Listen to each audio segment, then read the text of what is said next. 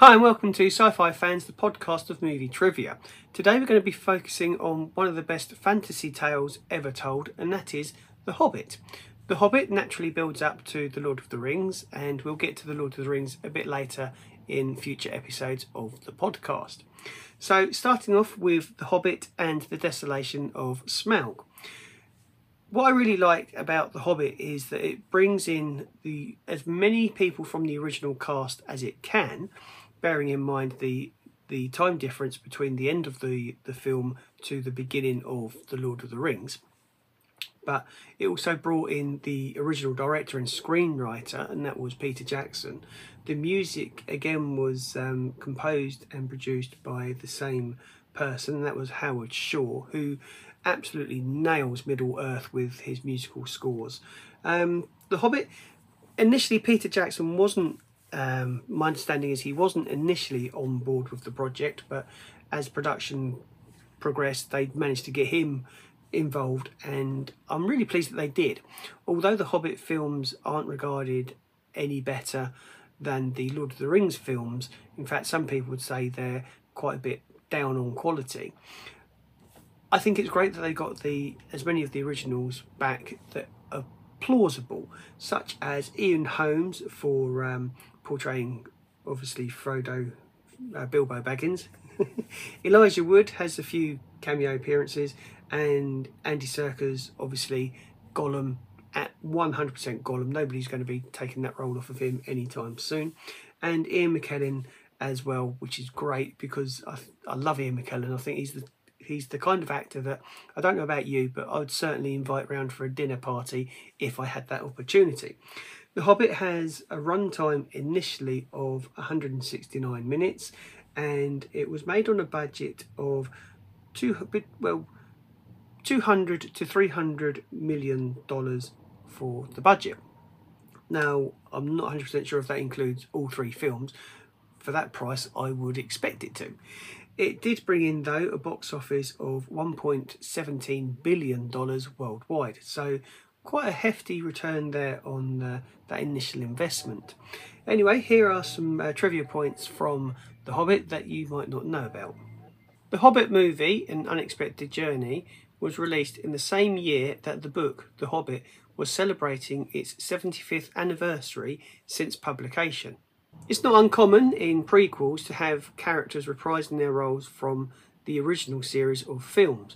You've only got to look at the MCU and Star Wars to a degree, how they've tried to incorporate up-to-date characters in older movies, well, movies set previously. Now, they did try this with Viggo Mortensen in The Hobbit. They asked him to reprise his role for Aragorn for some scenes and some of the storylines. Fortunately for us, and I do think it's fortunate for us, Viggo Mortensen declined the offer to reprise his role of Aragorn because the character of Aragorn does not actually feature in The Hobbit. However, the character is later referenced in the Battle of the Five Armies, and I believe it's the scene near the end of the film where Legolas is actually sent off to track down a it's not a marauder, it's an outsider, like a huntsman. I've forgotten the terminology, but he's actually sent out to track down Aragorn and befriend him for the future events that would later be seen in The Lord of the Rings. So there you go, Viggo Mortensen turned down a cameo appearance for The Hobbit. One actress who did return from the Lord of the Rings trilogy was that of Cate Blanchett. She reprised her role of Galadriel, which is kind of fitting because she is an elf and elves don't age and they're kind of like an immortal species. But did you realise that although she featured a small part in all three of the Hobbit films, she was only on set and filmed all of the parts that she needed to in 8 days. So not bad for a week's worth of work, or just over a week. Fan favourite Orlando Bloom, unfortunately for The Hobbit and An Unexpected Journey, would miss out on this one. His character does not feature in this film, and this is the only Lord of the Rings related movie that Orlando Bloom does not appear in as Legolas, unfortunately. Traditionally, prequels don't normally perform as well as the original series that they're a prequel to. However, The Hobbit: An Unexpected Journey outperformed both The Fellowship of the Ring and The Two Towers at the global box office, grossing more money than those two films did. The Hobbit essentially is all about how the ring, the One Ring, comes into Bilbo Baggins' possession. And naturally enough, we're introduced to the character Gollum, although we already know of Gollum from the previous set of films. His catchphrase, though, that he says about "my precious," is muttered 12 times in The Hobbit. So, as with other films in the Lord of the Rings franchise, 12 months later after being released, the second one in the story comes along, and that is The Desolation of Smaug. Continuing the journey, it's a journey now, it wasn't a journey, it started off as a journey, now it's a journey. Now imagine that, the unexpected journey. I don't know why my lips didn't react or respond there, but there you go, it's actually a journey, not a journey. Yeah, moving on, the second film in the series is of course The Desolation of Smaug, and this was released 12 months later on the 2nd of December 2013 at Los Angeles. That was when it premiered, but then it went on to premiere and be released on the 12th of December 2013 in New Zealand, and then on the 13th of December in the United States. Having a runtime of 161 minutes. Now, bear in mind, these runtimes are purely on the theatrical release. I will be speaking about the extended editions in another episode of the podcast, so don't worry, I will cover that as well. Made on a budget of 191 million to 250 million, so I guess the previous assumption of the budget being 300 million for The Hobbit: An Unexpected Journey was inaccurate. I think all the films were made on this particular, with an individual budget, sorry.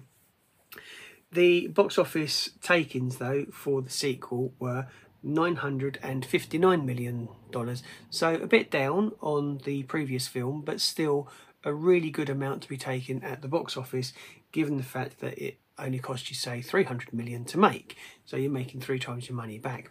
So anyway, here's some things that you didn't know about The Desolation of Smaug. Orlando Bloom is going to be synonymous, I think, with his character of Legolas.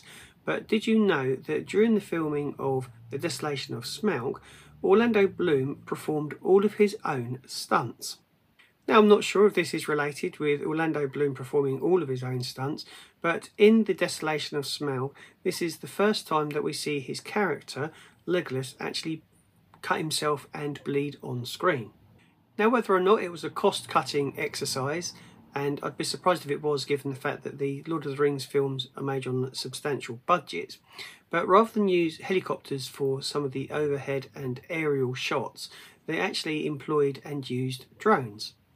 As far as I'm aware, no member of the Tolkien family have appeared in the Lord of the Rings franchise up until this point. In The Desolation of Smaug, J.R.R. Tolkien's great-grandson, Royd Tolkien, has a cameo. Now, in order to view him and his role within the film, you'd have to watch the extended edition of The Desolation of Smaug. You'll then have to wait for the scene in which the Gondorian Rangers are dealing with the dead body of the Witch King of Angmar. He, J.R.R. Tolkien's grandson that is portraying one of the captors of the Gondorian Rangers. I don't know about you, but I really like Benedict Cumberbatch as an actor. Some of his roles have been really outstanding, and I love the way he portrays Doctor Strange in the Marvel Universe. However, he also portrayed the voice and the character of Smaug in The Desolation of Smaug. I didn't realise though until I was investigating the trivia for this episode that he was a big fan of The Hobbit, and his father, Timothy Colton, I believe, would actually read him The Hobbit to him quite regularly as a bedtime story. I really love it when an actor or actress gets so wrapped up in the character that they come up with unique ideas and unique ways of making that character appear more believable or give it a specific aesthetic on screen. Benedict Cumberbatch is no exception, and it was actually his idea to write and read the necromancer's black speech backwards, and then have it edited so they reversed the footage so it was then played forwards, so you could understand what he was saying, in order to make it sound more demonic and unholy. Thank you so much for listening to Sci-Fi Fans, the podcast of movie trivia. If you're interested at all, I do a YouTube channel which is same as what I cover here on the podcast, but in smaller bite-sized pieces. Videos are generally about 4 minutes long. I also have a TikTok channel where I release content on a daily basis, and again it's movie trivia but more focused on the actors or actresses of some of our favourite movies, and of course it's pop culture as well. So yeah, thank you very much for listening to the podcast. If you're able to, please do leave me a comment and get in touch with me on whatever preferred platform you're listening to me on. If you can't leave a comment or get in touch with me with your preferred podcasting platform, then why not contact me via my website at wayneblinko.com, wayneblinko.com, and I look forward to you know, people getting in touch with me and telling me what you think of my content, or leaving a comment on YouTube. And yeah, you can also suggest things to me. I'm open to movies and pop culture news that I haven't covered yet. So if there's something that you feel that's missing from the channel, then please do get in touch. Thank you very much for listening, and don't forget to come back next week where we will be continuing the trivia journey of Lord of the Rings, where I will be talking to you about the Battle of the Five Armies. I'll also summarise the Hobbit trilogy before going on to the next trilogy of films, and that is of course the Lord of the Rings. So thanks again for listening, and stay tuned for some more content, and I will be back next week. Cheers. All information in this podcast episode is researched by myself, Wayne Blinko. I use various websites such as IMDb or official websites from actors, films or film studios. Thank you very much.